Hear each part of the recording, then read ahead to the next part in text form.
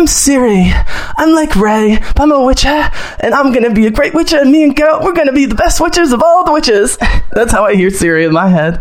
Oh, God bless her. He has to make plenty of compromising decisions to protect Ciri. Once he's decided to do that, spoiler alert, it's at the end of the season already, and it's gonna be for the whole thing. It's Geralt and Ciri. I'm Ciri. I'm gonna be a witcher with Geralt, the best witcher of all the witches.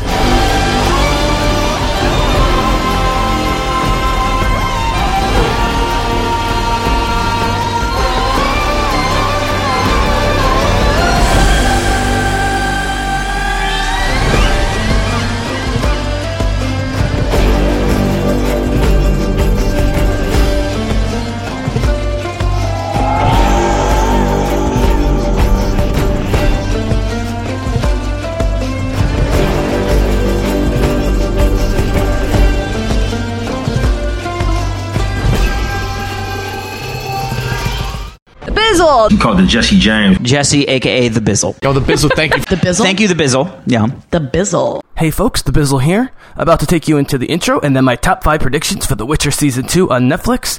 I was having some computer issues with my microphone, but I was having good ideas, so I recorded it on my iPhone via headset.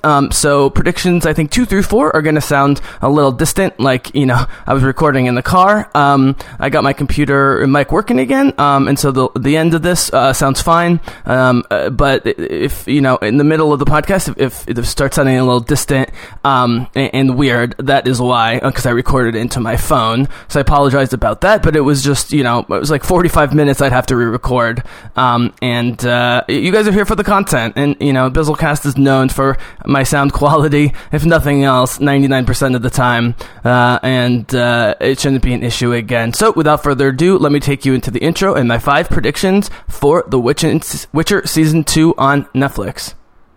Alright, ladies and gentlemen of the Bizzlecast, finally back with some more Witcher podcasts.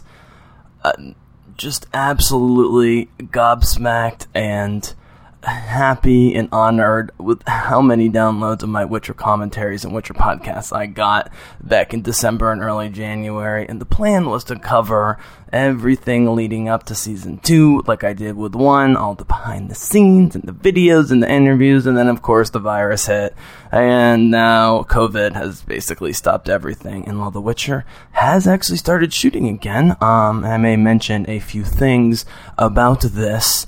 I was like, you know what? I didn't realize how well the Witcher podcast did until somewhat recently, because I wasn't monitoring it that closely after I was taking a break from the podcasts.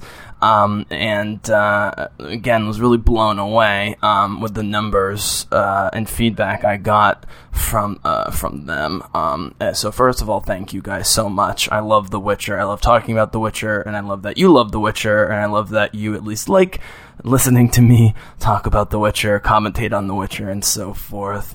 As I've said before, as great as the first season is, and I love the short story books that they're based on, The Last Wish and The Sword of Destiny, it's essentially a prequel, and the, you know, Lord of the Rings part, the high fantasy section of the main Ciri saga, as I call it, the Ciri Pentology, which is a 5-book series, starts in earnest next season, and we're gonna have to wait so long for it because of the virus situation, but when we get it, it's really gonna blow people away if they haven't read the books and or played the video games. Because while Geralt was amazing, everyone loves Henry Cavill, and Yennefer blew people away, whether they were expecting it or not, with Anya Chalotra's spectacular performance. I ain't seen nothing yet with Freya Allan. He's not a helpless, scared Disney princess of the woods, but is going to start out quite cocky, training as both the Witcher and the Sorceress. And become more and more powerful and complicated, also funny and scary, and just one of the most interesting, maybe the most interesting fantasy character ever. Certainly the most interesting and developed sort of messiah character ever, starting next season, which will be based on the first book of the Ciri Pentology, The Blood of Elves. But I am here today to start a new series of Witcher podcasts in the meantime until they really start filming the new season in earnest, which is going to be a number of sort of lists slash prediction podcasts for next season and future seasons. I'm going to talk about characters. I'm going to talk about locations. I'm going to talk about where the show is going to, I think, differ somewhat greatly or in greater or lesser ways from the book. Some ways they're going to be very similar. I'm going to talk about the series we know is happening about Vesemir, and as well as learning the early history of the Witchers in general. We know we're getting sort of the earliest part of history, the conjunction of the spheres when, elves and humans come from other planets, and now we got Andrei Sapkowski, the writer, involved, which we didn't think. There's so many great things going on as they keep adding more and more properties, but they're properties that a new lore that we haven't gotten before, expanding the universe with either new characters or different time periods that we haven't gotten. And so I want to formally welcome you to the next phase of the Bizzle series of The Witcher podcasts. And the first couple ones I'm going to do are going to be sort of top 5, top 10 lists. That'll be kind of fun. And it'll be somewhat speculative or very speculative.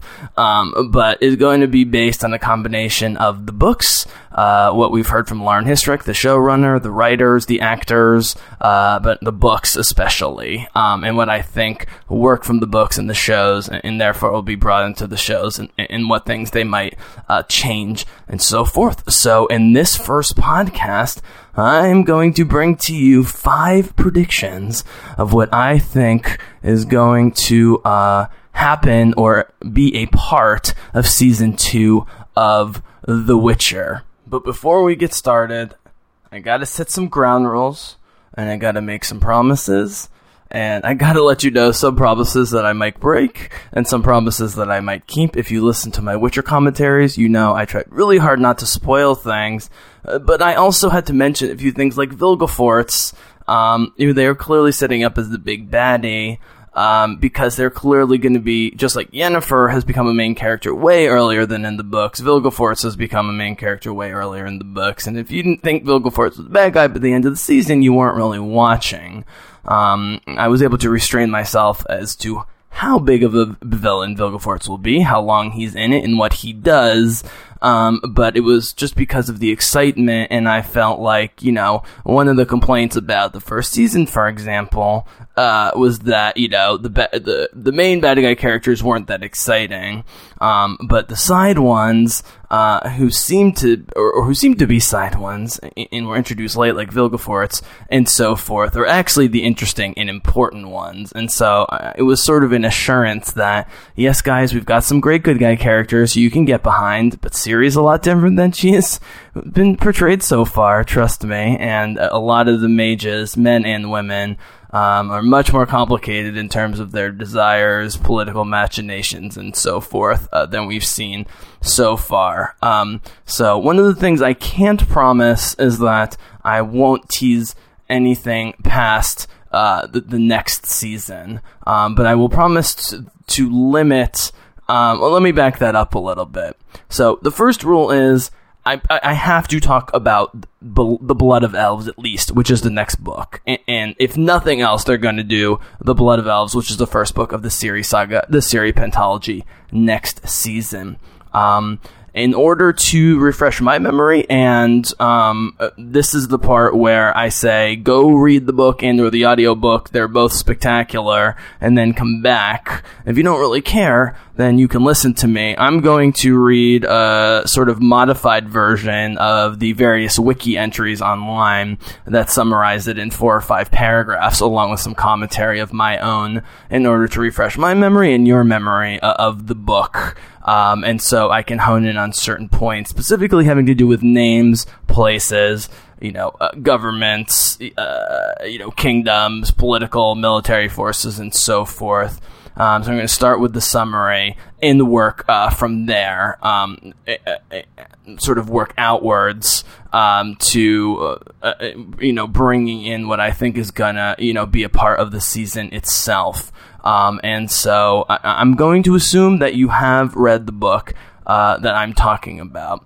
Now, so the promise I'm going to make is that I'm going to limit the quote-unquote spoilers to things that happen in the Blood of Elves is exclusively as possible.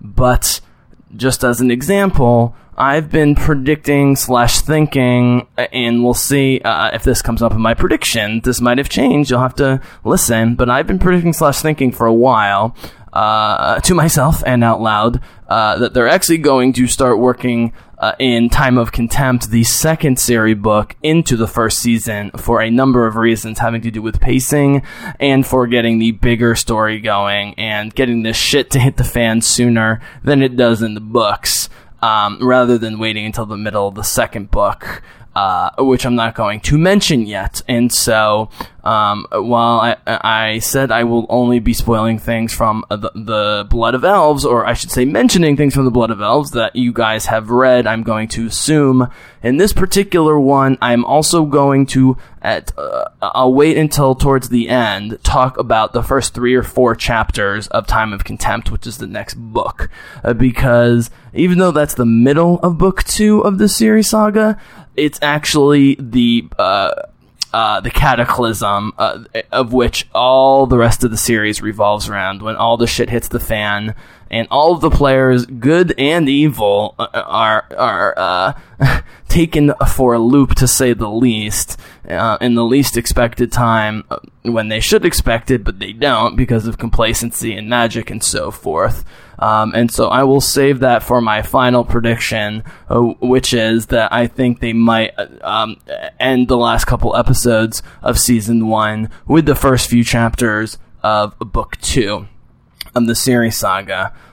I'm going to have to clarify the book situation. For now on, books 1 through 5 will refer to the series books, starting with Blood of Elves at 1, Time of Contempt at 2, and going all the way to Lady of the Lake at 5. The first season, which is taken totally from the short stories The Last Wish and Sword of Destiny, I will refer to as such. That will be the first season, or the short story books / prequels, as I call them, even though they were written first, still prequels. I'll make that very clear. But just for the sake of brevity and moving forward, when I say book 1, I'm going to be talking about Blood of Elves. When I say book 2, I'm going to be talking about Time of Contempt, and so forth and so on. So there's that. So if you've read Blood of Elves, you are good to go. And, any predictions that I make will mostly be taken from Blood of Elves. But some of them, because again, they're pushing up characters like Yennefer on the one side and Vilgefortz and some other ones on the other side that don't appear somewhat later. They're already pushing up chronologically in this telling of the story of in the television show. I'm going to have to mention them. And so I will try to structure this in such a way. This is a long way of getting to it, but I think it's important to point this out in the first one, which is I will try to structure this in such a way that it will go from no spoilers or anything past the first book to things that are teases in later books, but not full-on spoilers. And then finally, as I mentioned, for the last one, something that may spoil parts of the second book, Time of Contempt, because I believe there is a very, very, very, very, very strong chance that some of that will end up in the later part of this second season. Just keep in mind, everything is spaced one apart, because the first season was short stories, Last Wish and Sword of Destiny. So season 2 is book 1, season 3 is book 2, season 4 is book 3, etc. But as we saw in The Expanse, for example, that's not necessarily the way it's going to go. They're going to do the best way to tell the story, keep all the characters involved, and get things moving forward. And so while there may be 5 more seasons to correlate to the 5 series books, there could be fewer or there could be more. And if they start working in video game stuff, which they've been hinting, plus all these side properties, who knows? And so some of the predictions is going to be talking about, things that are in book 1 that aren't going to make it into season 2 or any of the seasons for various reasons. And some of the things that happen later, potentially much later, that are going to get pushed back because while the time jumps aren't going to be nearly as weird as in the first season, because Last Wish and Sword of Destiny is jumping all over the place with Ciri in one timeline and Geralt and Yennefer in another for a lot of it. There are large sections of, lost memories and storytelling of things that happened before as the books go on, where time does seem to jump around. And they're going to make it a little bit more clear in the show, and I will try and make it as clear as possible here. I don't think any of my predictions have to do with that in this podcast of predictions for Season 2, because it is pretty straight narrative through books 1 and 2 as the main story gets going. I know that was a lot to take in, but I think it's important to set the sort of the ground rules here, and I'll try and stop myself if I feel like I'm going over the line. But as we jump into my top 5 predictions for Season 2, I'm definitely going to start with a few that are just straight from the Blood of Elves, if you've read the first book of the Ciri Pentology. Talking about characters, who's going to be in it a lot, who's maybe going to be in it less than we think, what major changes might happen. Maybe some of it's from lore, maybe some of it's from outside of lore, and maybe some of it is just from the ether, and the writers come up with, something that they think, works brilliantly in the TV show. That's not from the book. They certainly have the license, and carte blanche, it appears, to do so. So, get ready for some prediction time by the Bizzle. I tend to have great predictions about the success of actors, and particularly young actresses, Anya Chalotra being the one in this case. Also predicted The Witcher was going to be massive well beforehand, so big things. In terms of predicting specific plot points, I admit ahead of time that some of these are going to be wish fulfillment, or I should say, what I would do based on the material we have and studying the first season and how they seem to be integrating the Netflix aesthetic of the producers, writers, and directors with the book materials. And so kind of triangulating that into the predictions. And plenty of the predictions will have, side notes and, postscripts and addendums and so forth. Otherwise known as hedging, but I'm just trying to be honest here. So, that was a long explanation, and for the future podcasts with my predictions, or top 5, top 10 lists, won't have to do so much of that, but I just wanted to set the ground rules right away. So, okay, Bizzle, shut up. Time for the predictions. And I'm going to start with prediction number 1 for Season 2 of The Witcher. And buckle your seatbelts. Alright, guys. The Blood of Elf, first book of the Ciri saga, Ciri Pentology. Gonna do a little plot recap here. Mix of various wikis and just some of my own notes. My preamble to the plot summary in every book has something or multiple things that make it great. For me, easily what makes Blood of Elves great, and what they're going to for sure do, because we finally get Ciri, Yennefer, Triss, and Geralt, and the other Witchers, and other main good guy characters together, is spend a lot of time with character development, at least early on, the early training of Ciri, the relationship with Triss, with Ciri, possible Triss romanticizing about Geralt, which will never happen, Yennefer, as usual, being hard to track down, but being necessary, because she's one of the only ones who's got the power to deal with the source that is Ciri. We will get back to that.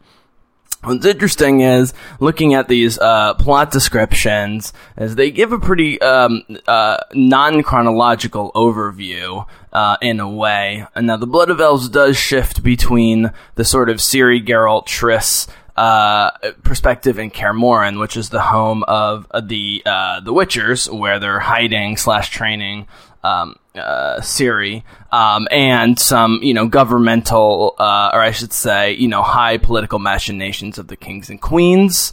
And even though it was the sorceresses who saved the people from themselves and set Nilfgaard back a couple years militarily, the supposedly good guy, or at least not as bad guy, Northern Kingdoms immediately start playing realpolitik and come to the conclusion that if they can't get Ciri to produce an heir for themselves, which is what the Emperor of Nilfgaard appears to want to do, then they should probably just kill her and then take over her kingdom of Cintra, which of course Queen Calanthe, who had committed suicide during the sack of Cintra, the destruction of Cintra,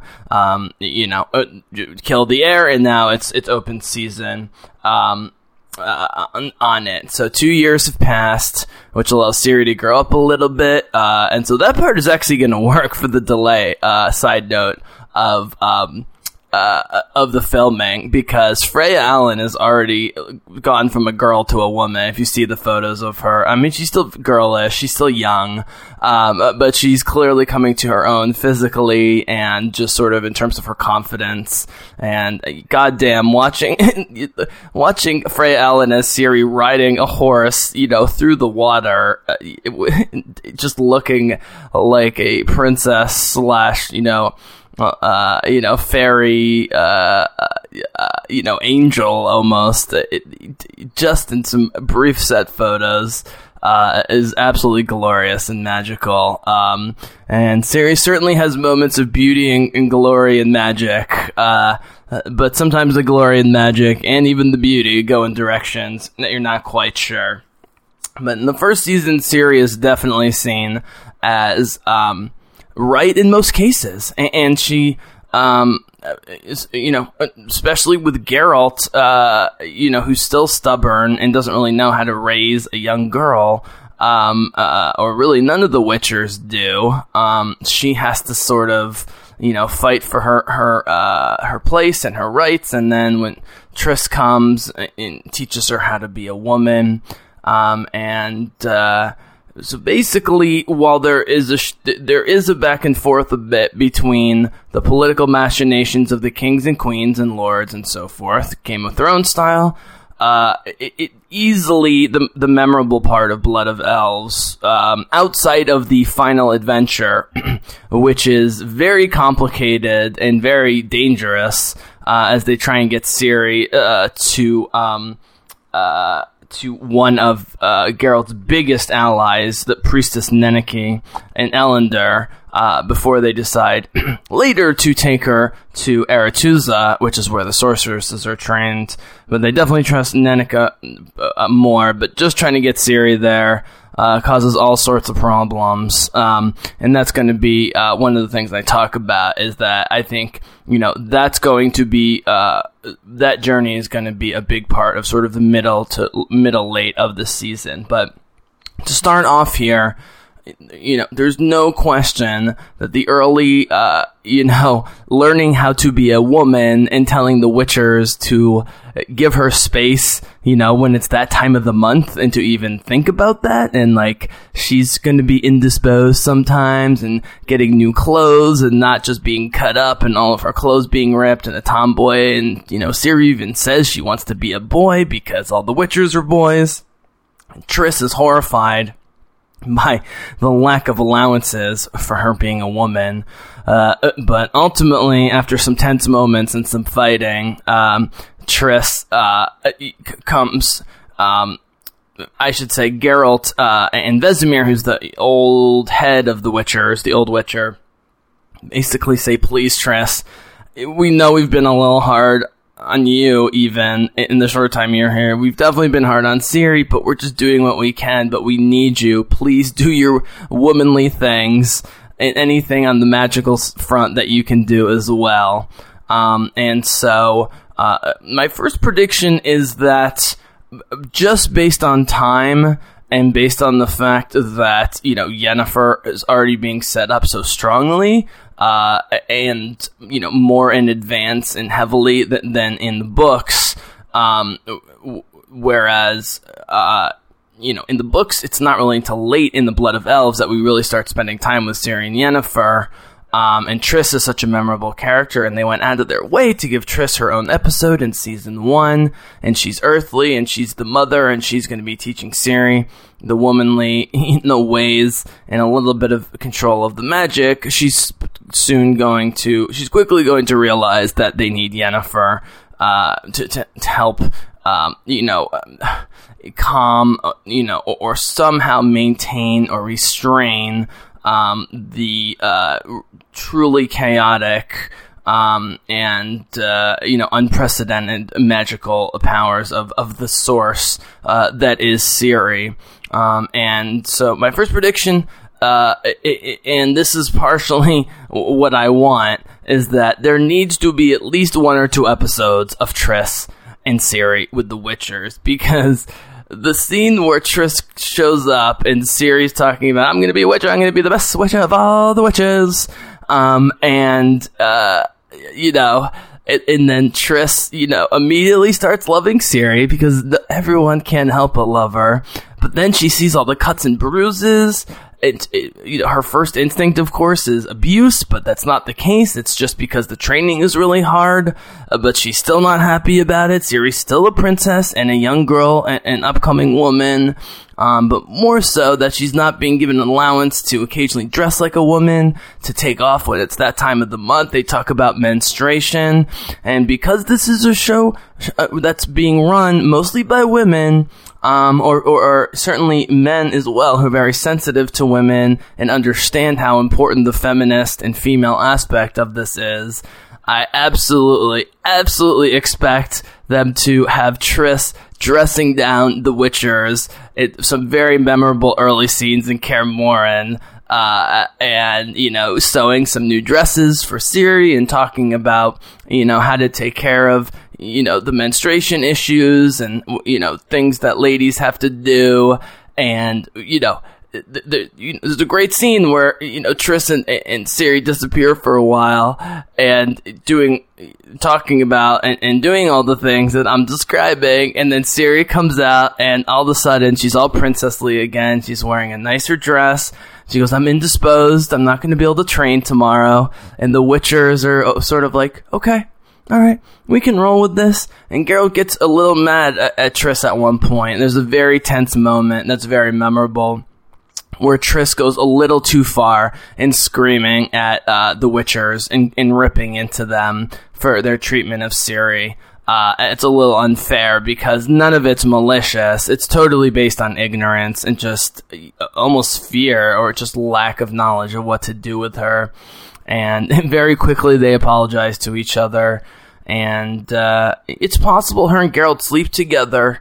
And so if my first prediction is about Triss and Ciri and how we have to have this, if for no other reason than to distinguish how different the relationship is going to be with Yennefer, who's much harsher on her, calls her the ugly one in a mirror of the way Yennefer was trained, still develops love for her, but it's not so maternal and motherly right off the bat. And there's a reason they cast a woman who's so maternal and motherly looking as the woman who plays Triss.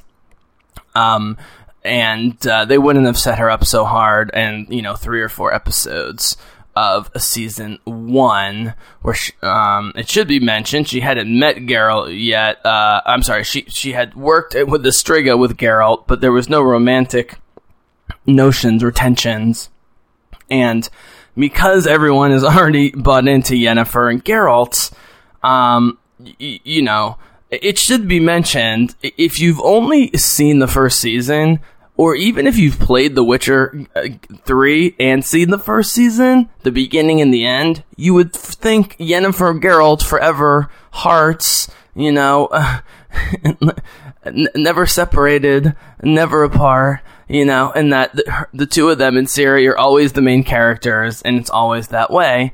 So here's where this is not a spoiler or even really a tease, just a reality, which is, in the books, Yennefer disappears for long periods of time, mostly because she's in hiding, or she's being captured, or she's doing what's the magician version of top secret missions, trying to go after the bad guys. And I'm going to talk about that in a second in terms of Yennefer's role going forward. And so they need to have Triss come in early on as the motherly figure.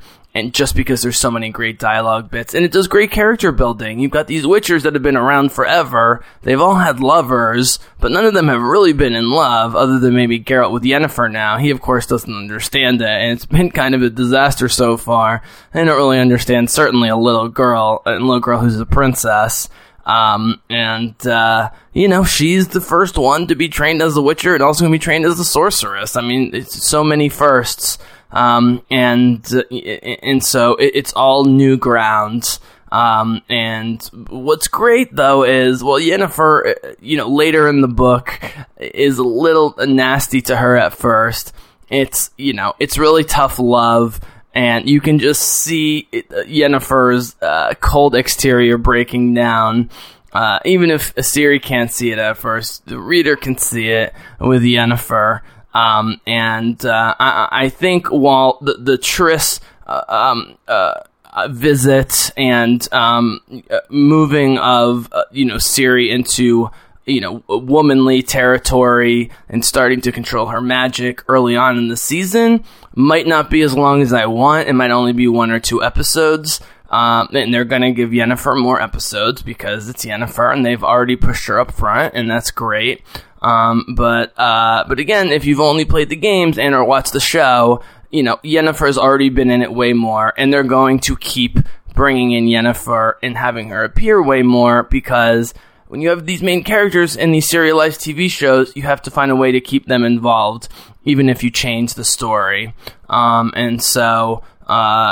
To polish off the first prediction, we are going to get Triss. I don't know if they're going to play up the romantic angle with Geralt. It's sort of out of the blue in the book as well, where she just shows up at Kaer Morhen based on their invitation. She knows that she was invited because Geralt's afraid to invite Yennefer because of their problems, and that she's not the right person for the job, but she's already dreaming about Geralt sexually.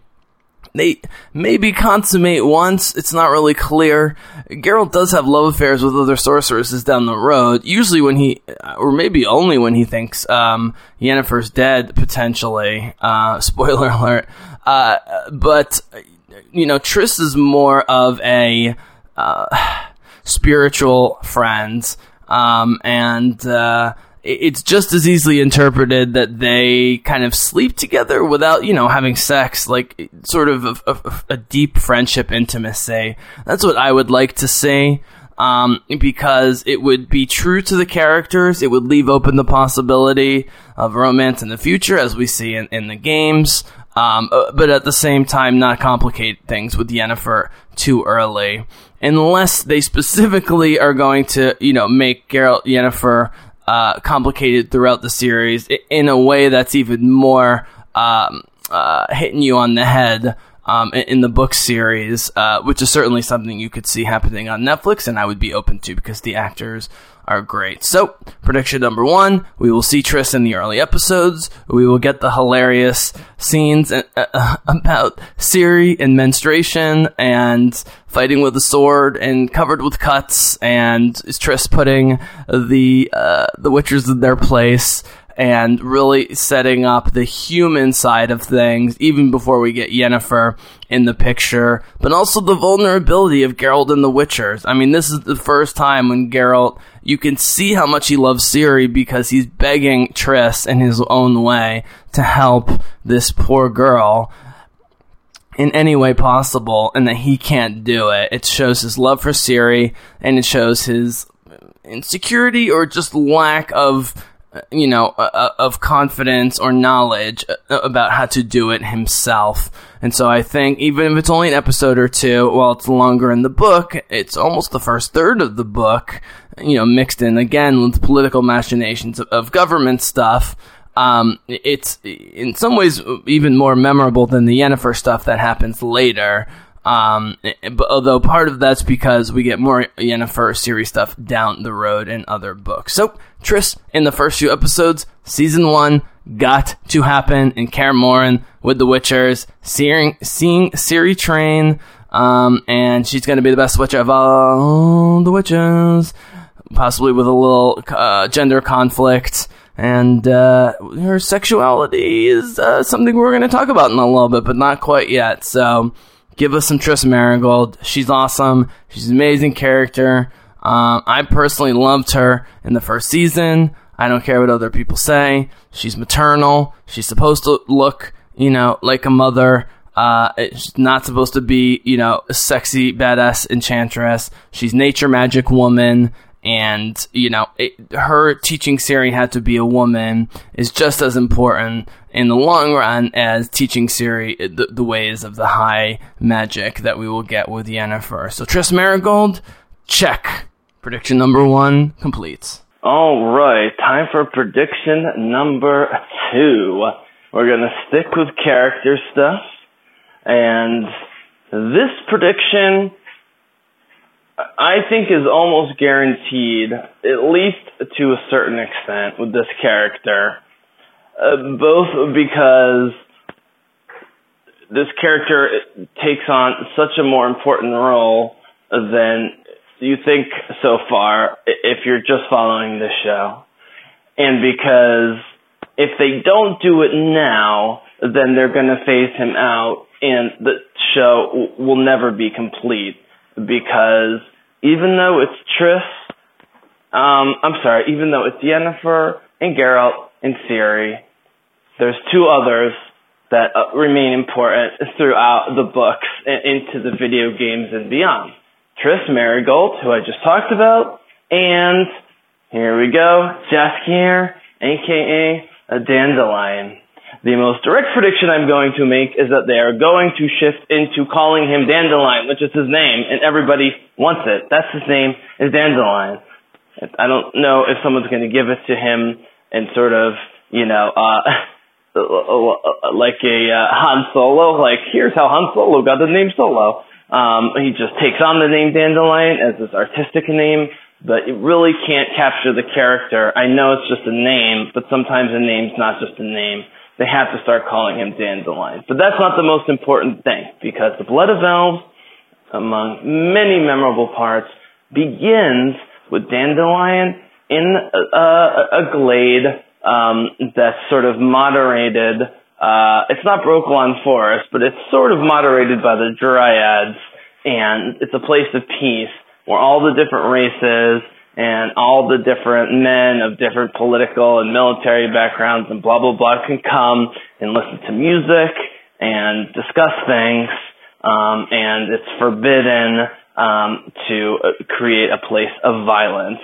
And Dandelion, who's now become quite famous, sings the tale of Yennefer and Geralt and then Ciri, and it leads to a huge long discussion between the dwarves and the elves and the various men of the various backgrounds. Is Ciri real? And even more philosophical discussions about what is history and, what is real when it comes to legends and so forth. And, Dandelion, to his credit, keeps insisting that it's just art and it's just music and he's just telling stories. But the stories seem to be quite specific, both in the characters that they are about and, how they're described as people, as characters in the events and so forth. It's clear he's maybe giving away too much information. After a very long series of discussions between all these people, which is a fascinating sort of philosophical opening to the long Ciri pentology, it leads to him immediately being hunted down by Riant, an evil wizard, who wants to find Ciri, like so many of the evil wizards, is a minion of Vilgefortz. And, again, even though Vilgefortz in the books doesn't really come into his own as a direct character into book 2, we've already been introduced to him in season 1, so well before he's introduced in the book. Riant, as Vilgefort's messenger, is out looking for Ciri. Vilgefortz has other messengers looking for Ciri. The Emperor has messengers looking for Ciri. Everyone's looking for Ciri. And Riant almost murders Dandelion. or at least tortures him, trying to get the information. And of all people, Yennefer shows up, because Yennefer's been following Dandelion, who she has hated in the past. And why is she following him? Well, she's following him because she knows that he's become a liability with Ciri.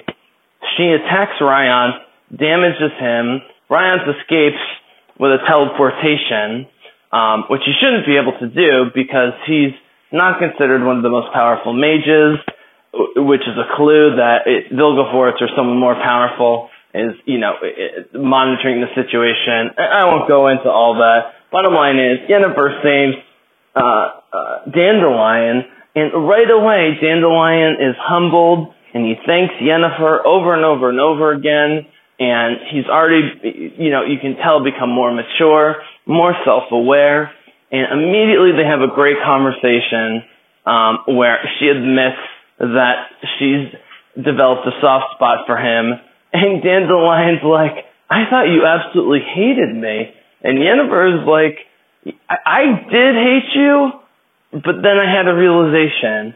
And the realization was that through all that time when I was not with Geralt and he had nobody else, you accompanied him. And whatever your flaws and, whatever our problems, the fact that you were always there for Geralt, I'll always be thankful for. And the fact that they immediately not become buddies, but have a reconciliation and understanding this early on, it's such a sweet moment, such a great way to reintroduce the characters and to do what I was talking about in some of my commentaries in the first season, which is Yennefer and Geralt. They play Dandelion, way less lascivious and kind of selfish and all over the place in the first season from Last Wish and Sword of Destiny than perhaps he is. But as I talked a lot about, Dandelion, Yennefer, and Geralt grow up really quickly, once the Ciri situation begins. And what a great way to reintroduce two of our main characters and make them familiar, but also show that they've both been thinking a lot about stuff and been maturing already, and that they're taking a huge maturity jump, as I talked about, because of Ciri. And a lot of the book, Ciri goes all over the place. I don't want to get too specific, but Ciri physically, mentally, emotionally, psychically, sexually, all sorts of stuff is all over the place as the books go on.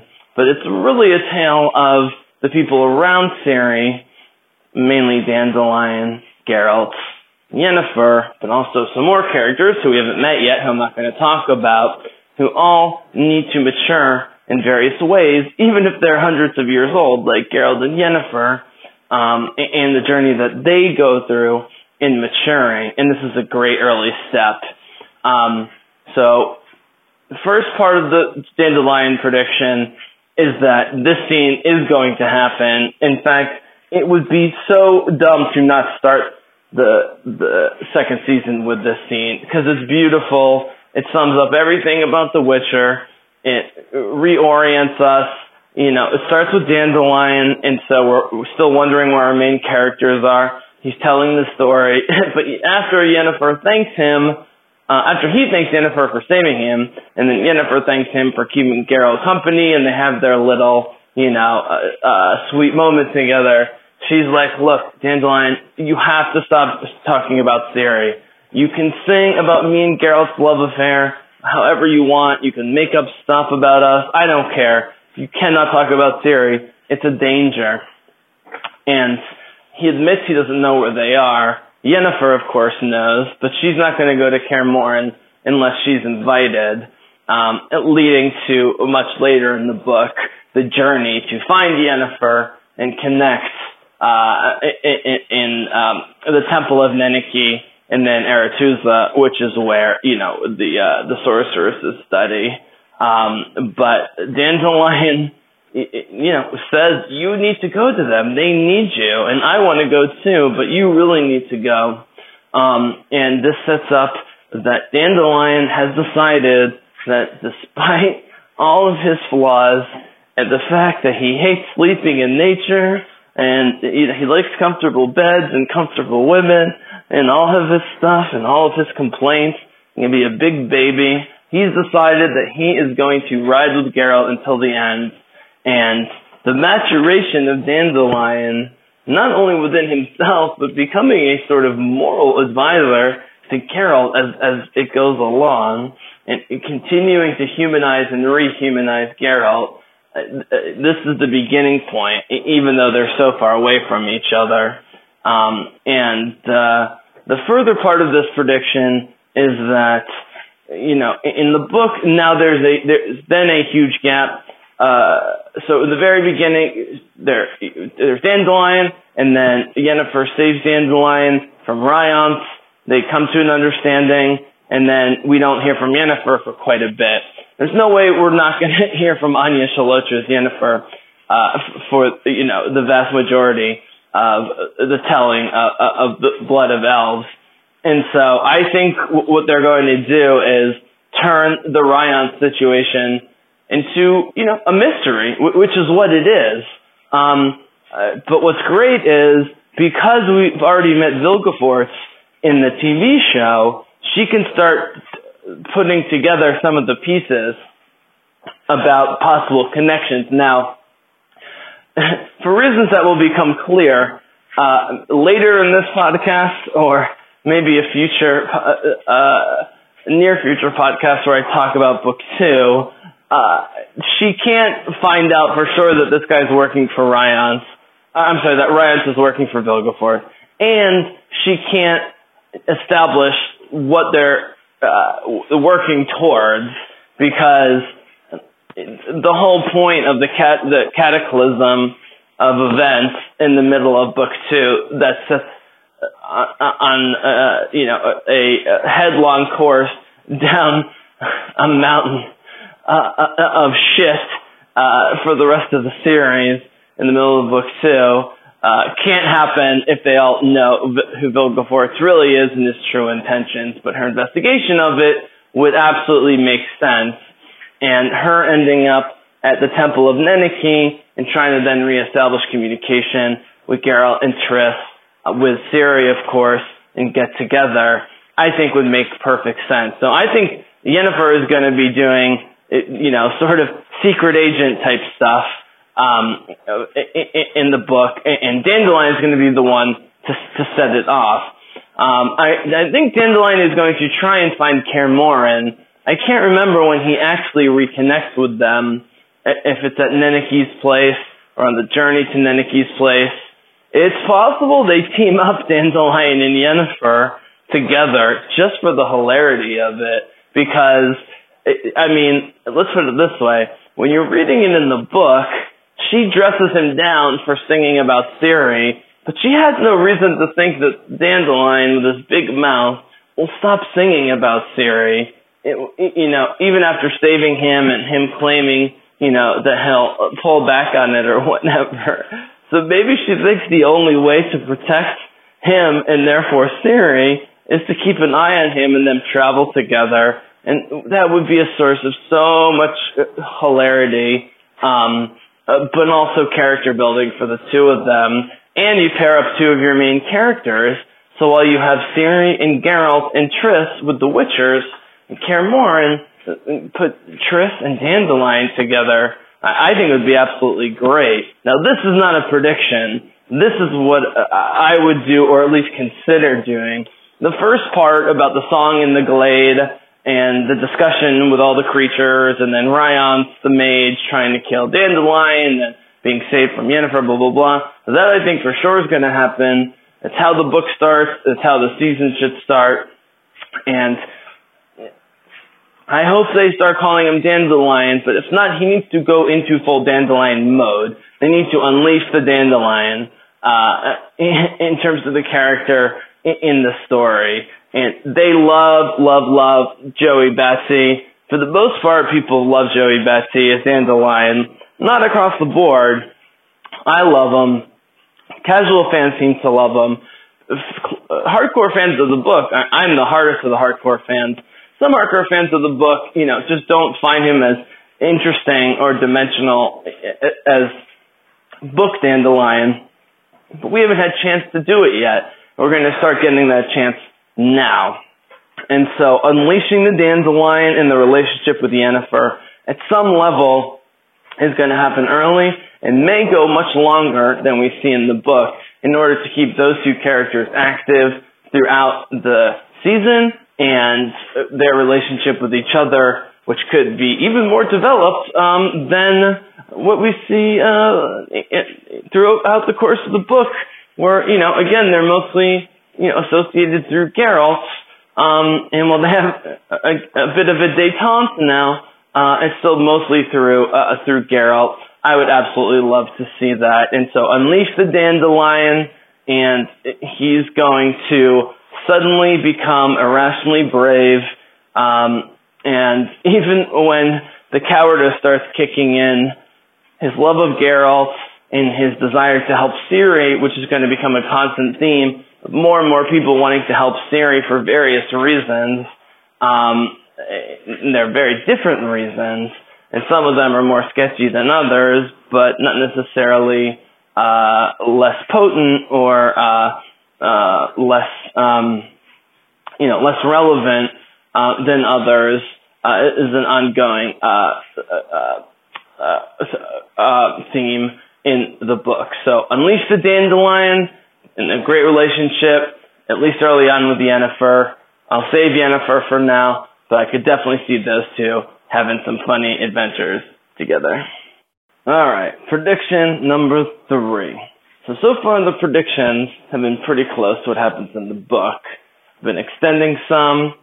I've been adding some thoughts, some crazy ideas like Yennefer and Dandelion traveling together, which really works in terms of having multiple episodes of two of your main characters getting to know each other in a way that doesn't really, it doesn't really shit on the book. And it's nice to know where Dandelion and Yennefer are during these long periods of time after the beginning, for them to be traveling together and Yennefer to keep an eye on Dandelion, as I mentioned in the last one. And so, for the most part, I'm sticking to the Blood of Elves. I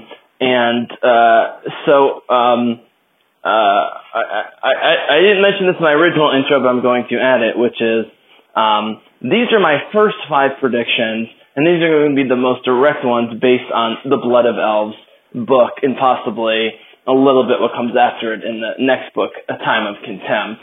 I'm then going to do a second 5 predictions that are more out there, that are more reaches, that are definitely sort of, so if these are sort of predictions that are 50% or higher in my mind, I'm going to do a set of predictions that are well below 50%, but with at least one really good reason for them.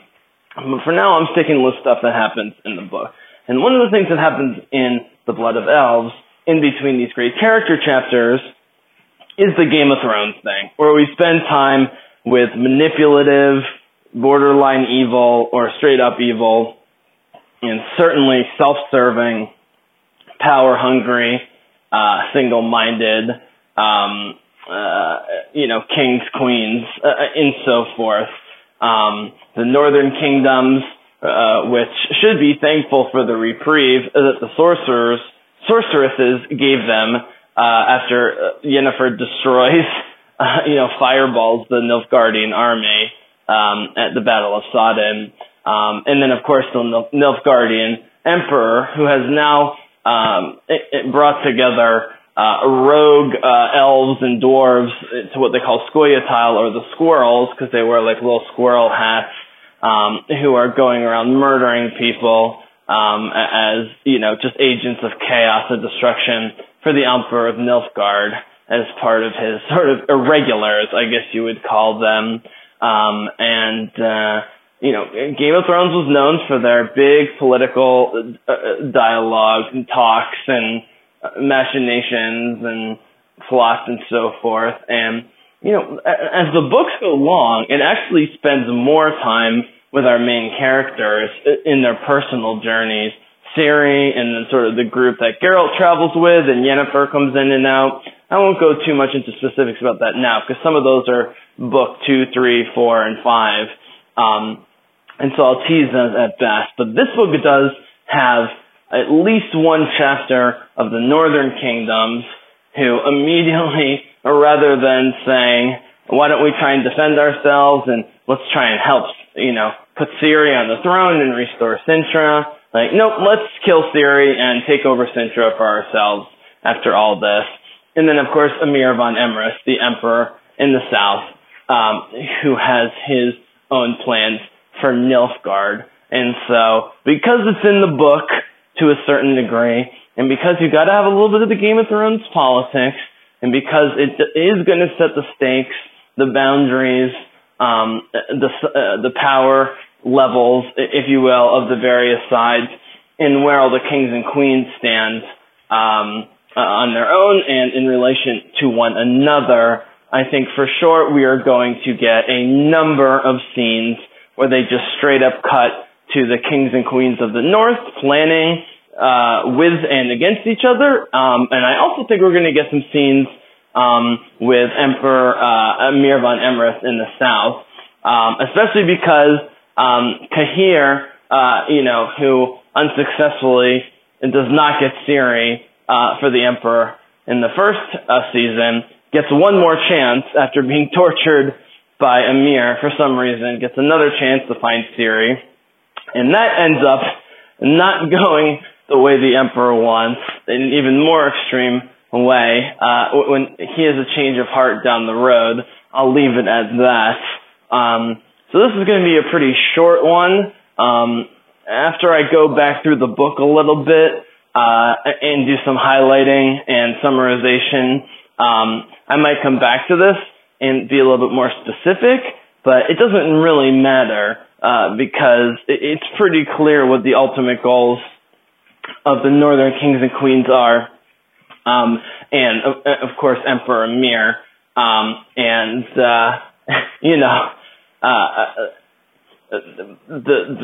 the fallout from Cintra and then the Battle of Sodden, and sort of the next military steps that they're going to take. And the Northern Kingdoms decide, rather than letting Emhyr and the Nilfgaardians lick their wounds and to defend their own territories, start to get militant and offensive and aggressive, and they're going to invade the south and really escalate the war in a way that continues to build and build over the series. And so while mustache twirling of bad guys isn't my favorite thing, you need to set the political stakes early on, because again, in the books, they don't really spend too much time with the high political leaders after these early books. Now, because of the Game of Thrones model, and because people love the stuff with kings and queens and power plays, I think we are going to get this on and off throughout the season, especially with the Emperor and the more important kings and queens of the North. But you've got to do it in this season, especially because the scenes with Triss and Ciri, and Triss and Geralt and Ciri, and all the Witchers, and then Yennefer, and some of the other stuff are kind of quote-unquote small scenes in terms of character scenes. And while there is some adventure that happens, and we're going to talk about in a bit, it's really a lot of, one-on-one or small group character building. The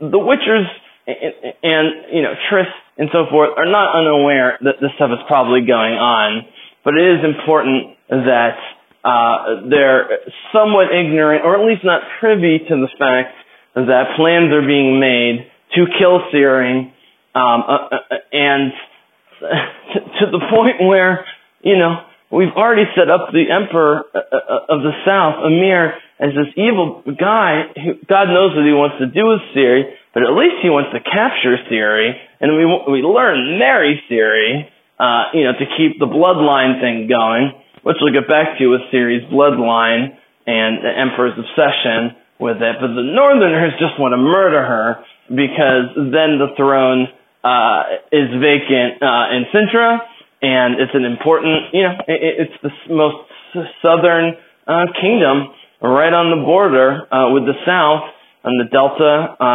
It's a strategic position. It's a strong political position, and what better way than to eliminate any potential contenders for the throne, especially Cirilla, the lion cub of Cintra. And so, this is such an easy way to build tension, which is, not only do you have a whole bunch of mysterious mages who's working for God knows who, coming after Ciri for God knows what reasons, but now you have all the northern kingdoms and the southern emperor all coming after Ciri, and sets the threat level midnight, DEFCON 5 for the rest of the series. She has nowhere to go, because everywhere that doesn't involve Geralt, Yennefer, and a few people who she can trust protecting her, or hiding out, as she's forced to do later in the series, in various guises, they're all after her. And it's just going to drive her fear and paranoia, all of which are rational, but will cause, a young, unstable, powerful woman like her to maybe do some irrational things. And, people love this stuff. It's high fantasy. You gotta do it. You gotta do the kings and queens, and we gotta see that they're mostly all pretty horrible. Now, as the series goes on, and certainly into the video games, and when things, backfire for everybody, mostly because the mages, the male sorcerers, are far more in charge, as we'll learn, than any of the political leaders, some of them are forced to reconsider, and asshole seeming bad guys like Dijkstra, for example, turn out to be, hesitant allies, when they realize what's really going on. But this early on, you got to set the threat level for Ciri, and then we get the costumes and the throne room and the big table and the servants and the thinly veiled threats and the men threatening the women and the women threatening the men and all the Game of Thrones stuff. But it's all in the book, so not only does it bother me, but if you're going to do it at all, you got to start setting it up here. Now, if they continue doing a lot of political talk in future seasons, that will be added, because again, it's not a big part of the telling of the story after the first book, except here and there occasionally.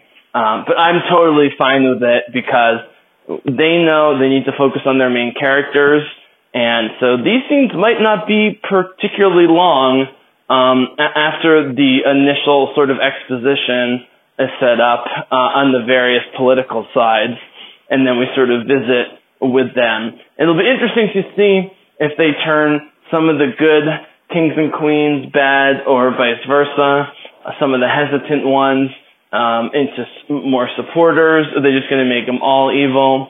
Because as I've talked about before, the thing about The Witcher is you have a lot of bad common folks, and you got a lot of bad political leaders and royalty, but in order for, humanity, or just, living creatures to survive in a world like this, at least some of the royalty and at least some of the common folks have to be good. We're certainly going to start seeing the good common folks who want to help Ciri, starting in this book, and actually grow, as the series goes on, as more people learn about her and want to help her in various ways for various reasons. But you also need some political leaders at least not trying to murder her, and maybe even trying to help. So, while this is a pretty easy prediction that there won't be, big Game of Thrones style political, diplomatic scenes, backstabbing, machinations, plotting and planning. What I can't totally predict is how much of it there will be, if they're going to change, if they're going to focus on some of the kings and queens more than is in the books, less than is in the books, and some of them are going to end up being on Team Ciri that aren't necessarily on Team Ciri, in the books. That would be cool. And there are some kings and queens in some of the other literature who can be ruthless, but aren't necessarily evil, and don't trust the intentions of their supposed allies in the northern kingdoms any more than the Emperor of Nilfgaard in the south. So, prediction number 3, the political machinations and some straight-up chapters of heavy political talk and what to do with Ciri, the kingdom of Cintra, we get in the Blood of Elves. For sure we are going to get, and it's going to look beautiful and be filmed great, and we just need excellent casting of some of the kings and queens that we haven't seen yet. And while we've seen Dooney, but we haven't seen Ymir yet. That's all I'm going to say. It'll be interesting to see how they portray Ymir, because in the book, they can hide who Ymir is. And this isn't a spoiler, guys, because you're going to see it. In the book, they can hide for the entire series essentially who Ymir is, even if you kind of guess it. Here, once you see the face of the guy who's the Emperor of Nilfgaard, you're going to know who it is, and you've seen him already. And also a little disturbing to think how he got there. His wife is dead, and now he wants to marry his daughter, Dooney, a.k.a. Ymir von Emrys. Unless they really do a, man in the iron mask type thing or something, it's going to be quite clear. But again, like with Vilgefortz, I think some of these bad guys, they shouldn't work so hard to hide in a TV series. Because in the book, where it's, again, all dialogue based and character building on a smaller level, here in a more epic fantasy retelling of the story, some of those characters you just want to know are bad guys, or at least super powerful characters and players who are involved. So we're going to get the political talk interspersed with the character stuff. And, well, that's a little standard in terms of, let's say, Game of Thrones Season 2 and 3, as they really intersperse the smaller character stuff, characters on the run with, the machinations of the political forces, is what happens in the book. And whether this is setting up that they're going to do it in future seasons or not doesn't really matter. You got to do it for loyalty, but even more so, you got to do it to set the stakes and to just explain to people what the political situation is, which wasn't clear at all in the first season, because the political military stuff late in the first season again is based on stories that were told later that is lore, but did not happen in the way that it happened and at the time that it happened. In terms of when it was recorded in the book, as we saw in season 1. And so, we can't, let's put it this way, we can't have a Star Wars episode 7 through 9, new saga movies with the fucking New Republic and the First Order. None of that politics makes sense. They got to explain these politics at least enough to know how it affects Ciri, Geralt, Yennefer, and so forth. So, get ready for some mustache twirling and planning and plotting by the kings and queens, and everyone's going to be coming after Cirilla, just adding more pressure to the situation. So there you go. So for number 4, okay, so just to review, we started with Triss and Ciri and Geralt and the Witchers of Kaer Morhen. Then we talked about Yennefer and Dandelion, and Dandelion's increased role in their relationship and where they might take it. Then we talked, the third one, about kings and queens and the Game of Thrones stuff and the political machinations. I feel very good about large parts of all of those. So, for example, while I would love for Yennefer and Dandelion to roam together for a while, it doesn't happen in the book. It certainly would be fine if it doesn't happen. That's a little bit of an I want as much as I think. But in general, my discussion of the increased role of Dandelion and Yennefer is straight from the book. The political machinations of the kings and queens of the north and south is straight from the book. And what goes on at Kaer Morhen is straight from the book. So, my number 4, fourth prediction is very straightforward, which is, after lots of character building and occasional, political exposition and talking, as we've discussed. The big sort of adventure is they decide they want to get Ciri to Nennika, who's the one priestess that they really trust, even though, again, like with Triss, she's not going to be able to handle Ciri, but they got to do something, and move her out of Kaer Morhen and get her some magical support and training. And Triss, who's very sick and not well, goes with Ciri and Geralt, and they run into their old friend Yarpen, the dwarves. Now, if you recall, if you have just watched the series, Yarpen and his crazy dwarves were on the mission to find the dragons, and they were ready to kill the dragons like everyone else. Yennefer saved them from themselves by freezing them, and so they weren't involved in the battle, and their hands were clean. Now, in the books, everything is way different. In the books, Yennefer gets basically partially raped by the dwarves, and Dandelion is enjoying, it gets really dark and gross in the book, in that story, how Yennefer's treated. Yennefer, it takes much longer to decide not to kill the dragons. She doesn't turn quite as quickly, and they don't have that sort of romantic battle together, her and Geralt. It all works great in the show. But I talk, very specifically, if you go to my episode 6 commentary from season 1 of The Witcher, that the reason, and this isn't me knowing the behind the scenes, let me put it this way, this isn't anyone telling me this, it's just obvious from someone who knows the material, in why they would do it, is the reason they have Yennefer freeze the dwarves and not have them get their hands dirty in that episode is because Yarpen comes back and ends up helping Ciri and the crew big time, and they become buddies together. And in order for that to make sense, because remember, Andrzej Sapkowski was writing those early books, The Last Wish and Sword of Destiny, as short stories, before he had fully settled on writing the huge Ciri pentology epic. And so there's some major, character differences. Dandelion changes, Yennefer changes, some of it's gross, but some of it doesn't really make sense. And one of it's Yarpen, who they seem absolutely awful.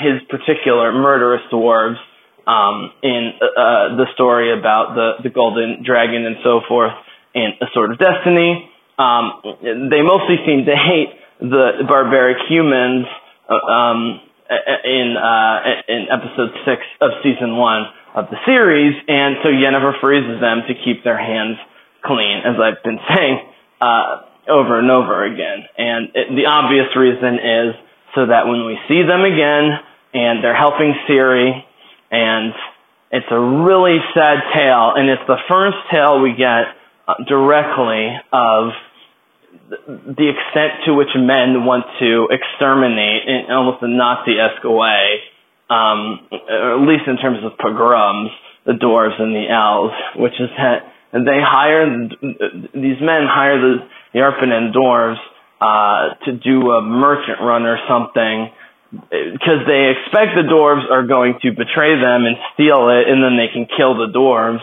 The dwarves, of course, are honorable, and they have to end up defending themselves and kill the people, who are trying to trick them into a position where they would be killed. And it's also the first bond, however, between Ciri and, non-human people, which is very, very important.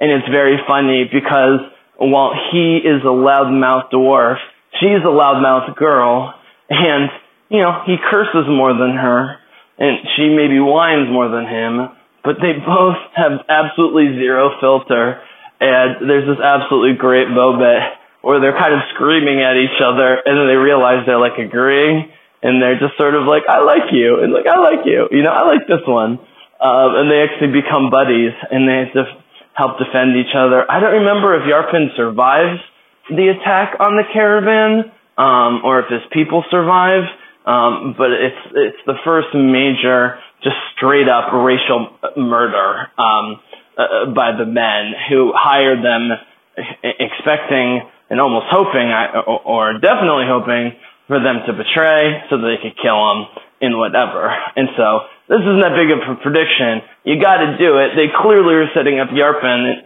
in the first season by keeping their hands clean from the murder of the dragons, so that when they come back to help Ciri, Geralt, and Triss, it's a much easier sell. And, I think that's one of those things that, Andrzej Sapkowski, he's not going to go back and quote-unquote fix his books, but it's way more logical. It was elegant, funny, and smart to have Yennefer freeze them, knowing that they were just going to cause trouble, and they were just, not smart enough to do the right thing, and they weren't really evil. So Yennefer freezes them, one of her great acts.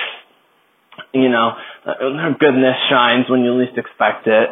And when she's not thinking about it, that's part of her thing too. And so, this is one of those almost 10 out of 10 predictions of Yarpen and his dwarven company accompanying Ciri and Geralt and helping them as they all get horribly injured and barely make it. Geralt's constantly almost dying. Triss is constantly almost dying. And so while this is the most obvious of the predictions, and there's no real embellishment or changes that's going to happen, this is the place to actually talk before I do the fifth one, which is a possible spoiler, going into further books and talking about some characters that you might not know that much about, like Vilgefortz, which is to just talk about how the season will be set up. I think for sure they're going to do 10 episodes, especially after this long wait, with all the ground they have to cover. 8 just doesn't seem like enough. And so, and they have to get to Yennefer and have Yennefer do some training with Ciri, and also have some great mom, older sister moments, the way Triss does. And so, before I even present my fifth and final prediction, which postulates that this season's going to go beyond book 1 of the series saga, I have to say, with only 10 episodes, it's tough. I guess I could see 2 episodes of Triss at Kaer Morhen. If they hit the road by episode 3, and then the Yarpen stuff happens by 4 or 5, they could then do 6 or 7 with Yennefer, and then 8, 9, and 10 be the giant cataclysm that happens in the first half of Time of Contempt. It just depends how fast they want to get the story going. Now, normally that's how most people would do it. Most showrunners would do it. That's maybe how I would do it. But that being said, initially when the show was announced, I thought there was absolutely no way that they were going to do The Last Wish and Sword of Destiny. I thought they were going to jump right into the series saga, or a very shortened version of the prequel story. So maybe they want to take their time and stretch it out more. But I'm going to talk about why, in this one case, they're going to escalate the speed of moving through the books. But then they're going to slow way, way down, and maybe even stretch some books, single books, into more than one season. And so it'll even out in the end. And Lady of the Lake, which is the final book, is twice the length and 10 times as epic as anything before it. So that's probably 2 books right there. And so even if you're still trying to do 5 books in 5 seasons, I still think you can do what I'm going to propose. But 100% chance that Yarpen and the dwarves meet Ciri and company along the way, and, the freak show, as I like to call it affectionately, dwarves and witchers and enchanresses and so forth, all end up fighting horrible people who hate everyone who's different, the political messages are pretty clear about this. And that's 100% if you go back and watch episode 6 with the dragons from the first season. That is exactly why Yennefer freezes the dwarves, so that they remain more ethically and morally pure. We still like them. There's no raping. There's no murdering of dragons or innocent people. And while Yarpen will certainly be extremely gruff and aggressive, maybe even threatening, and a lot of cursing and so forth, he will be a good guy and he will help them. They'll probably kill him just for the effect. I can't remember if he dies in the book. They'll probably kill him just for effect, because that will leave a really indelible mark on Ciri, which is that, no one can understand her. Triss starts to kind of get her from a womanly perspective, but she's still, the enchantresses to Ciri are still like on another level, just the way she worships Geralt in The Witchers. And so, kind of just a down and dirty, overly honest, no filter creature like the dwarf Yarpen, and they become buddies, and then to kill Yarpen would be devastating to Ciri, and start leading her down the dark path of hatred and suspicion and the things that lead her to do some dark things down the road. But the Yarpen thing will for sure happen, and the only question is that enough of an adventure story to end the season with, or do you need to push the story forward a little bit? I'm going to argue the latter, but for now, I'll leave you with what was a pretty straightforward story point in that they've already set up, which is Yarpen and the dwarves, which will be fun, because angry dwarves are always fun, especially when they're good guys.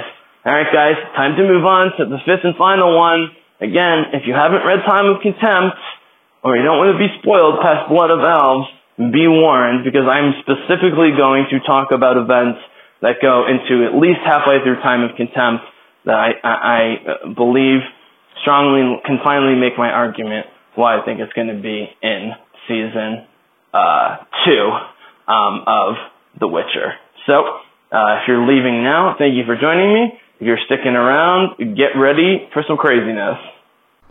Alright, folks. We made it.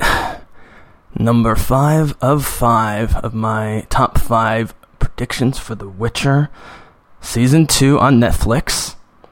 Again, these are my big general ones based on the book or books that they will be using in Season 2 for sure. As I mentioned, The Blood of Elves, which is book 1 of the Ciri Saga. And I think maybe they're going to go beyond it, and that's going to be part of this prediction. Just to say it once more, I'm going to do a second predictions podcast, maybe with a guest, of 5 more predictions that are going to be much more far out, that will involve working in video games, secondary lore, things that it seems the showrunners might want to do for television that might not be in the books at all, but is in the spirit of it, bringing in things that happen, quote-unquote, in the future, or as happened in the short story books that they haven't worked into the show yet. And so those will be kind of more far-out theories, conspiracy theories, I guess you would call them, and will for sure involve wish fulfillment, stuff that I would want to do. At least that would be sort of 50% of it, and then the other 50% reading the tea leaves. Well, these first 5, I think is, more like 75, 80%. Not necessarily they're going to happen, or happen exactly how I'm saying it, presenting it, but just, the reading of the tea leaves for these predictions are almost directly from the book, kind of triangulated with what we've seen in the show so far and what they like to do in the show, what they like to change and what they like to keep loyal. But this is the one, if you have only read The Blood of Elves, the first book of the Ciri Saga, the Ciri Pentology, if you've only read that and you haven't read the second book, in particular Time of Contempt, or beyond to, most or all of the book series, the 5 Ciri books, if you haven't read past the first book, Blood of Elves, into the second book, Time of Contempt, and you don't want to be spoiled on a possible thing that I think could happen in this coming season from book 2, as opposed to waiting till the third season. So just a quick refresher. Again, the first season was the 2 short stories, Last Wish and Sword of Destiny, which were written first, but essentially are prequels to what became the Ciri Pentology, which is sort of the main high fantasy Lord of the Rings-esque, series of The Witcher, which is what they'll be working on from now on. And it would seem to make sense, to do one book per season. season, 5 more seasons, which I think was their original intention. But since then, they've announced numerous other seasons, things that happened thousands of years ago, an animated series about the history of the Witchers, and they've even been hinting very strongly about working in video game stuff, which is smart as hell, not only because a lot of us got into this through the video games, but because there's just great lore, and even though the video games technically take place after all the movies, nevertheless, there's some stuff thematically, visually, in terms of the fighting and the violence and the magic and so forth, that they take more liberties with in the video games, but that it seems Andrei Sapkowski, the writer of the books, would be fine working in if it's done the right way.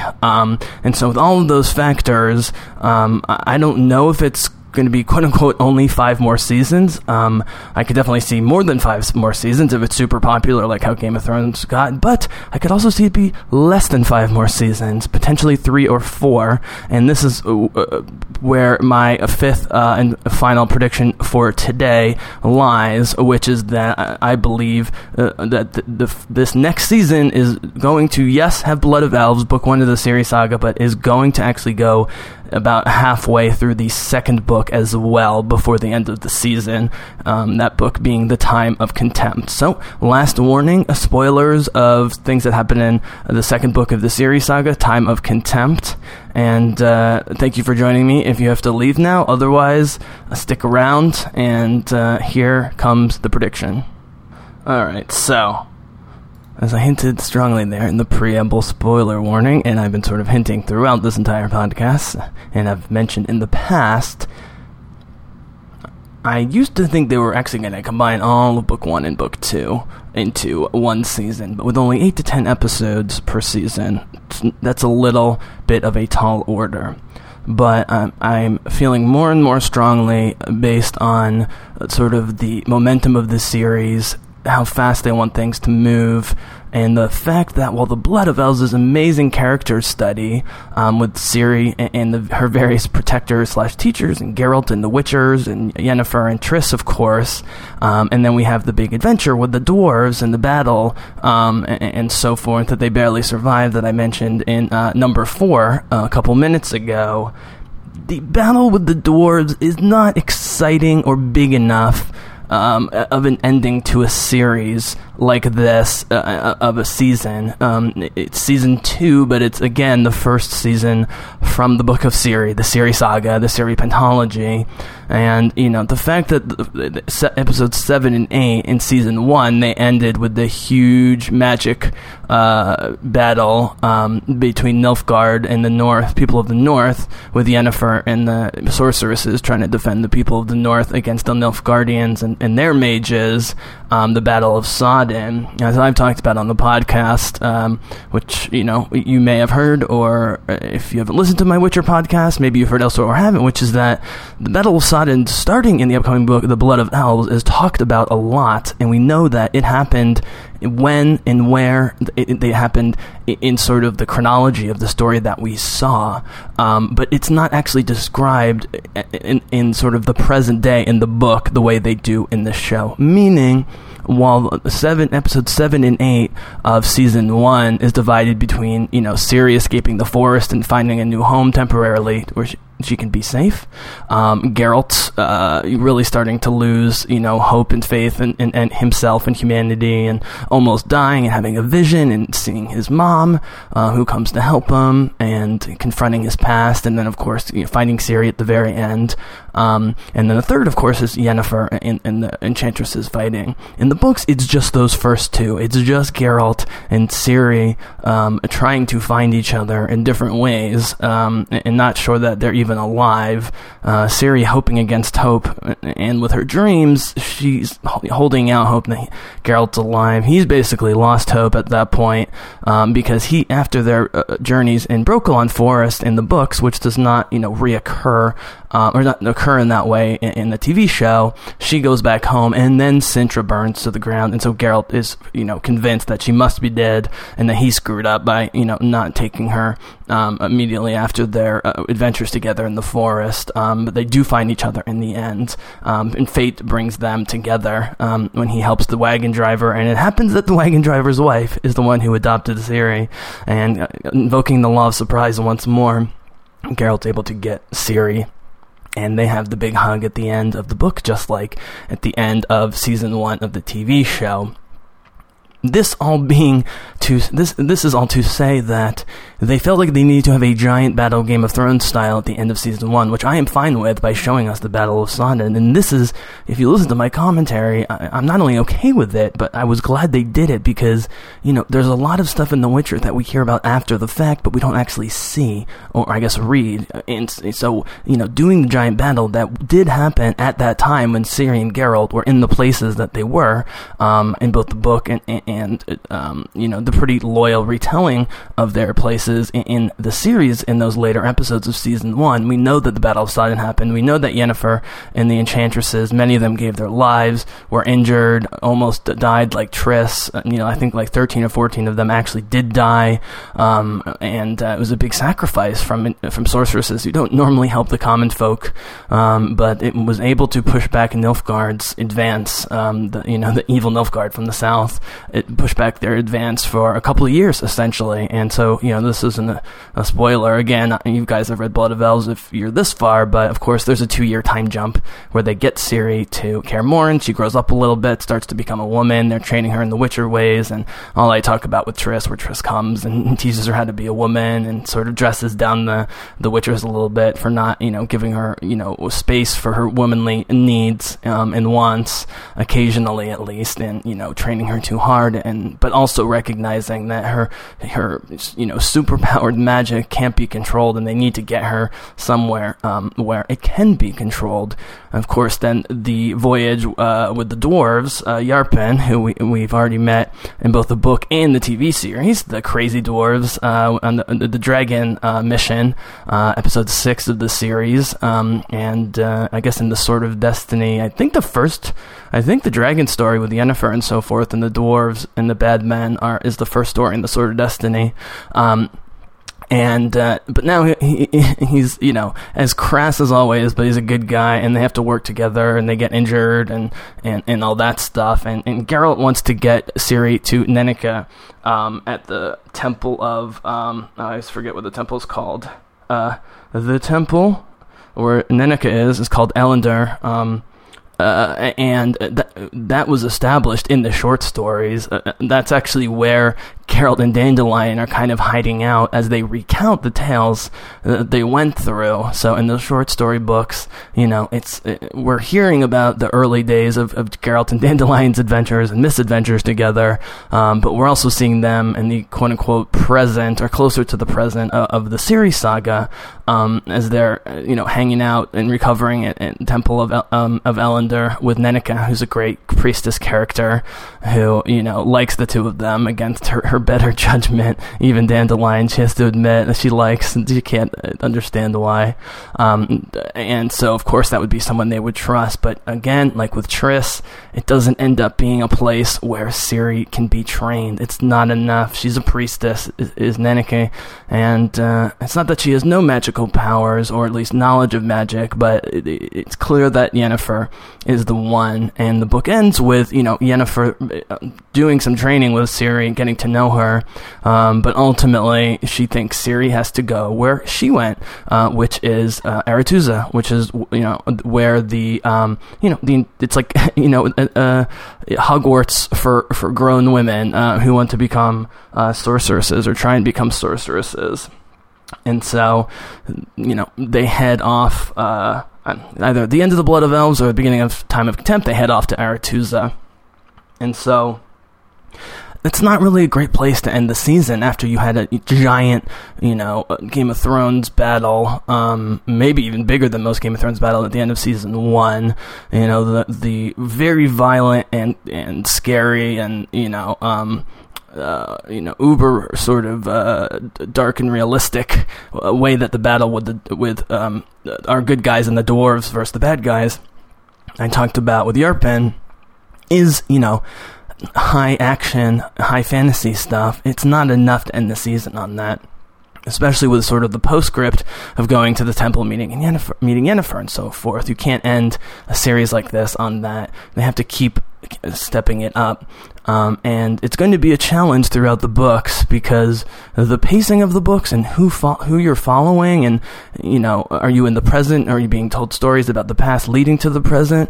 Continues to change book to book, and that's what makes it such a readable series. Is every book, while they follow one to the next in the way they should, is telling the story in different ways from different perspectives, different people, and it makes it just every book has things that the other books don't have, even though it's a 5-book series. But Andrzej Sapkowski, the writer, is not one to always have the giant battle at the end of each book. That's just not how he operates.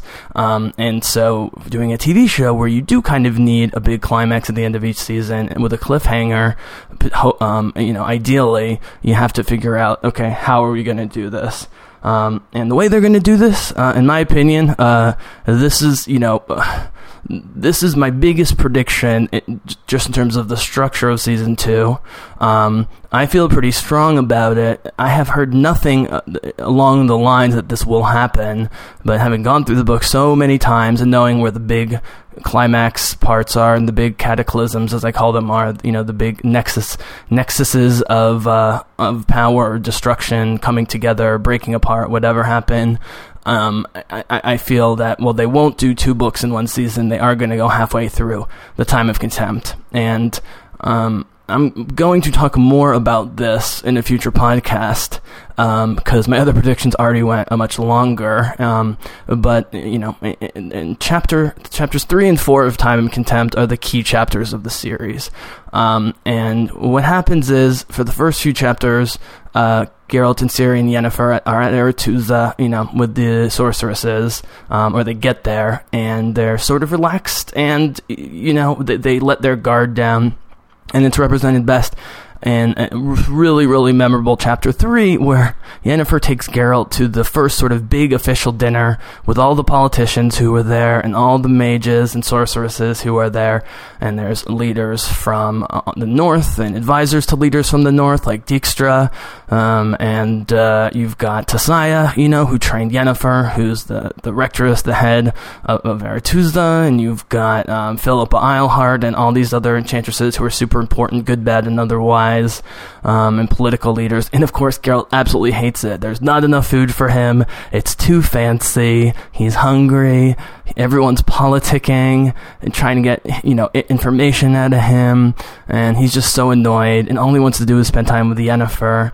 And Yennefer's actually very patient with him at this point because she, is proud, that they're together and is cool that it's public. And it's the first time he says, I love you to her. And it's the first time she says it back. It's a big moment, and you're thinking, wow, this is great. Everyone's getting together, and the magic folks and the political folks, and you got Geralt representing the Witchers, and also sort of side note representing the Dryads of just nature in general through just who he is and who he's allied with, and you've got Yennefer. Everything seems great, and then he has a talk with the sorcerer, the young, great-looking sorcerer who keeps popping up and seems to be everywhere important and always on people's lips, and no one can put their finger on it with Vilgefortz. And Dijkstra, who is the top advisor to one of the Northern Kings, but the Northern King at this point, from, I think it's Temeria, one of the more important Northern Kingdoms, is essentially the ruler, because the father who was the king is dead, and so it's one of those, you have a caretaker of the throne until that prince, or I guess king in waiting, is old enough and mature enough to become the king. He's a complicated character, Dijkstra. I have to mention, though, because he tells Geralt, watch out, that guy Vilgefortz is going to talk to you at some point tonight, and we don't know what he's about. And he keeps coming up, and there's something weird about him, and Geralt's like, oh no, he doesn't care about me. I'm sick of talking to all of you. I just want to go and be with Yennefer. Fuck all this. And of course, Yennefer can read his mind, and Geralt gets mad about it, but it's mostly love and positive thoughts about Yennefer, so it's not so bad. And she, of course, enjoys that he's so madly in love with her, as she should, and as he should be. But what Dijkstra says happens almost immediately thereafter, where he runs into Vilgefortz, or they go outside or something, and it's just the two of them, and Vilgefortz starts his charismatic smiling self, but then goes deeper and deeper into his past and telling Geralt how dark it was and how evil his parents were, and where his magic comes from, and he starts really ripping into Geralt for, speaking in platitudes and half-truths, which of course is what Vilgefortz is doing, but he puts it all on Geralt, and then he does the hard sell on Geralt, which is the come join me.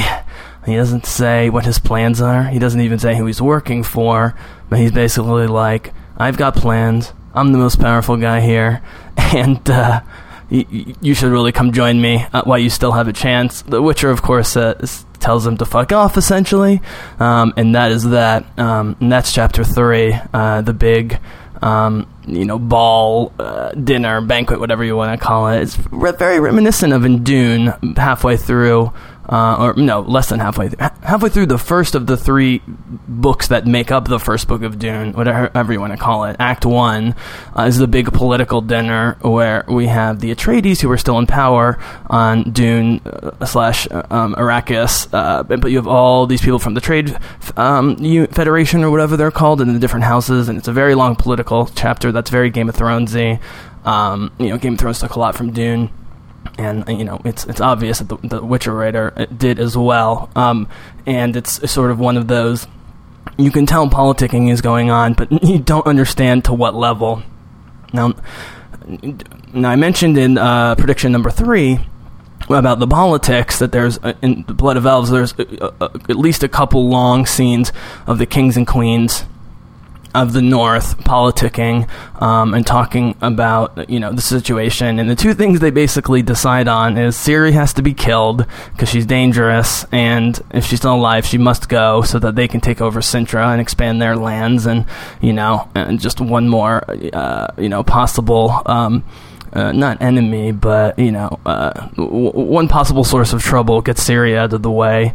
And the other one is, let's manufacture an excuse to now go after Nilfgaard after they unsuccessfully attacked us. They don't mention that the good sorceresses led by Triss and Yennefer saved them, and not that they didn't save themselves, but now they're going to manufacture a reason, and this is revisited in book 2 as well. They're going to manufacture reasons to go after Nilfgaard, and what Yennefer and Geralt don't realize is that people like Dijkstra and some of the other sorceresses, like Tissaia, who runs Aretuza, and some of the other sorcerers, some of the other sorceresses there, like Philippa Eilhart, who's kind of Dijkstra's pet sorceress / love interest, at least in his brain, but she, of course, as usual, she's using him as much or more than he's using her. But a bunch of them find out or suspect heavily that Vilgefortz and some of his people are actually working for the Emperor of Nilfgaard, and are there as, at best, spies, but probably saboteurs, assassins, and so forth, and they have to go. And so there's a putsch, as they call it. There's a coup, starting in chapter 4, and it takes Yennefer and Geralt totally by surprise. Ciri's already left the campus. She's always physically and mentally off the reservation at the wrong time. Yennefer runs after Ciri, tells her to get the hell out of there. And Yennefer's gonna protect her departure to the extent that she can. Geralt, of course, is going to do the same, and everyone kind of gets separated. And it turns out that Vilgefortz was actually an agent of, even though Vilgefortz led the defense in the Battle of Sodden, as we saw in season 1 of The Witcher, he did it as a as sort of a double-blind, a double-agent maneuver working for the Emperor of Nilfgaard. But what they don't see, the people I mentioned, Dijkstra and Philippa and so forth, who go after Vilgefortz and the Scoia'tael, who I mentioned, the sort of evil, roguish elves, and some of Vilgefortz's people, but Vilgefortz is at the top. What they don't realize, and what the Emperor doesn't even realize, is that Vilgefortz has been working for himself the whole time in terms of power. Which, it should be mentioned, the reward for, infiltrating and ruining the northern kingdoms from within, which is thwarted here temporarily, that the Emperor promised Vilgefortz basically to rule the north, under the aegis of the Emperor, but to be sort of the mini Emperor of the North. Vilgefortz doesn't care about that. He cares about Ciri like everyone else and wants the power of the Elder Blood, and so it turns out that he's working for himself. And Vilgefortz does get away. He is injured. Somewhat badly on his way out by, I think, Ciri or Yennefer. Let's see, Vilgefortz confront Geralt. Ciri's there in the tower. Vilgefortz repeats his offer to Geralt to join the quote-unquote winning side. Geralt refuses. Geralt gets his ass kicked. Vilgefortz actually uses like a staff. He doesn't even use like a real weapon. He beats the shit out of Geralt. Doesn't kill him. And then he enters the Tower of the Gauls, which is important. We'll save for later. And Ciri escapes through an ancient magical portal. And it collapses the tower and leaves Vilgefortz's face badly scarred. So this, beautiful young charismatic mage is now fully evil and is going to look evil as well. But it's too late for the good guys at this point, because he uses good looks, charisma, charm, and manipulation, superpowers, or whatever you want to call them, to get to this point. The whole point being is everybody's wrong or unaware. The real good guys, Yennefer and Geralt, and of course Ciri by extension, have no idea that any of this is going to happen. And Dijkstra and Philippa and Tissaia, sorry, I need to take that back. Tissaia sides with Vilgefortz. So Tissaia has sided with Vilgefortz at the Battle of Sodden, which they show in season.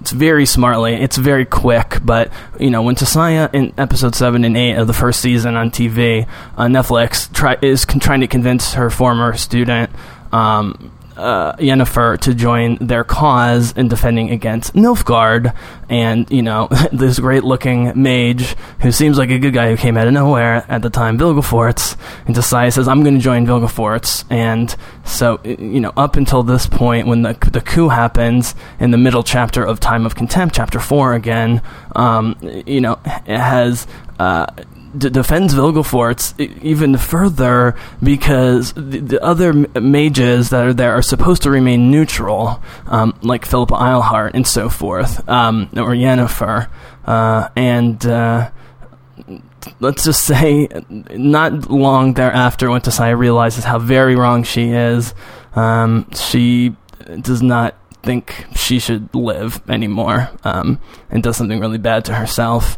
not that much longer after this. It's very quick and very sad, but this is exactly the place to end the season, and I'll stop here because not only is there huge battles with weapons and magic, across all of Aretuza and the island and the bridge and this beautiful, crazy, magical kingdom, mini kingdom or whatever, the Hogwarts for adults.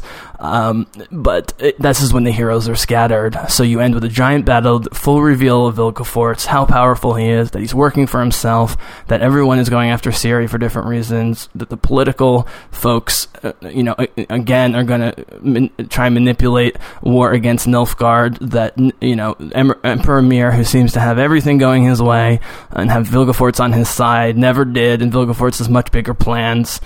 And on top of everything, and most importantly in terms of the cliffhanger, is the heroes are scattered. Ciri goes again off into the woods and on her own. Geralt again gets injured. Yennefer disappears. Turns out she becomes a prisoner later on. And this is where, I'm not going to go into books 3 and 4 yet, but it's hard to know what they're going to do with Yennefer after what I just described in the middle of book 2, because she only comes in and out very irregularly. But as one of the main 3 cast with the amazing Anya Chalotra, and just the love of Yennefer and the fact that she's considered one of the mains through all lore by fans, old and new, they're going to find ways to work her in and see her more episode to episode. I just don't know how, but this is exactly the way to end it. This is it's like you can't do this in movies, like Marvel movies, but, imagine if, Avengers 1 was a 2-parter and it ended with the helicarrier scene where, the Hulk destroys everything, tries to kill Natasha, and Loki manipulates everybody and ejects his brother, and, the helicarriers, crashing towards the ground before Cap and Iron Man start working together to save it, and before the Avengers come together in the Battle of New York. It'd be as if you stopped it right there, which you can't do in a movie, usually, unless it's, Infinity War Part 1 and 2, the final Avengers movies, I suppose, like a 2-parter, ahead of time, or The Empire Strikes Back, which very specifically was supposed to be all. I mean, that's the comparison here, and I'll let you guys go. Is Empire Strikes Back? This is, if you just do the Blood of Elves, you're doing A New Hope, Star Wars: A New Hope, and the good guys are kind of winning at the end, seemingly, like when they destroy the Death Star 1 at the end of New Hope. But if you go through 1 and then half or a little bit more of book 2 into the coup that I'm talking about, and Vilgefortz being unmasked and revealed as the real big baddie, if you hadn't figured it out yet, is like The Empire Strikes Back, Han Solo in the Carbonite, Luke almost dying against Vader, mentally he's traumatized, learning it's his father, barely getting away, blah, blah, blah. And it's exactly the way you want to end the season, and it's actually the best cliffhanger, even though it's in the middle of the second book. If you make this a cliffhanger, it's the best cliffhanger that I'm aware of in the entire series, if they do it that way. Now, the end of book 4 has a pretty awesome battle and cliffhanger leading into the final book, Lady of the Lake. I also want to point out, if this seems like a lot for one season, in terms of material, I do want to point out that, the final book, Lady of the Lake, is extremely long. It's like almost 600 pages, but every other book, including the short story books, The Last Wish and Sword of Destiny, are between 350 and 400 with very big print, as opposed to most fantasy and science fiction books, which are like twice that length or more with tiny print. And so if they're able to do 8 episodes working in so loyally the important stories in The Last Wish and Sword of Destiny for a combined 800 pages or whatever, then doing the 350 to 400 pages of Blood of Elves, and then half of Time of Contempt, which is 150. Let me see where the coup actually goes to. I got the book right here. So the coup chapter 4 starts on page 153 and goes to about 200. So you're still a couple hundred pages short of the combined page length of the short story books that made season 1. Meaning, if they can make 800 pages work in 8 episodes of the first season with so much introduction and ground to cover, then a character building book like Blood of Elves, and then a crazy action, cataclysm, set piece with the heroes scattered with the beginning of Time of Contempt, you can certainly do, especially if they go 10 episodes, which I think they're going to, and I hope they do, not just 8. People, if they haven't read the books in particular, their minds are going to be blown, even if they start suspecting who the good guys and bad guys are.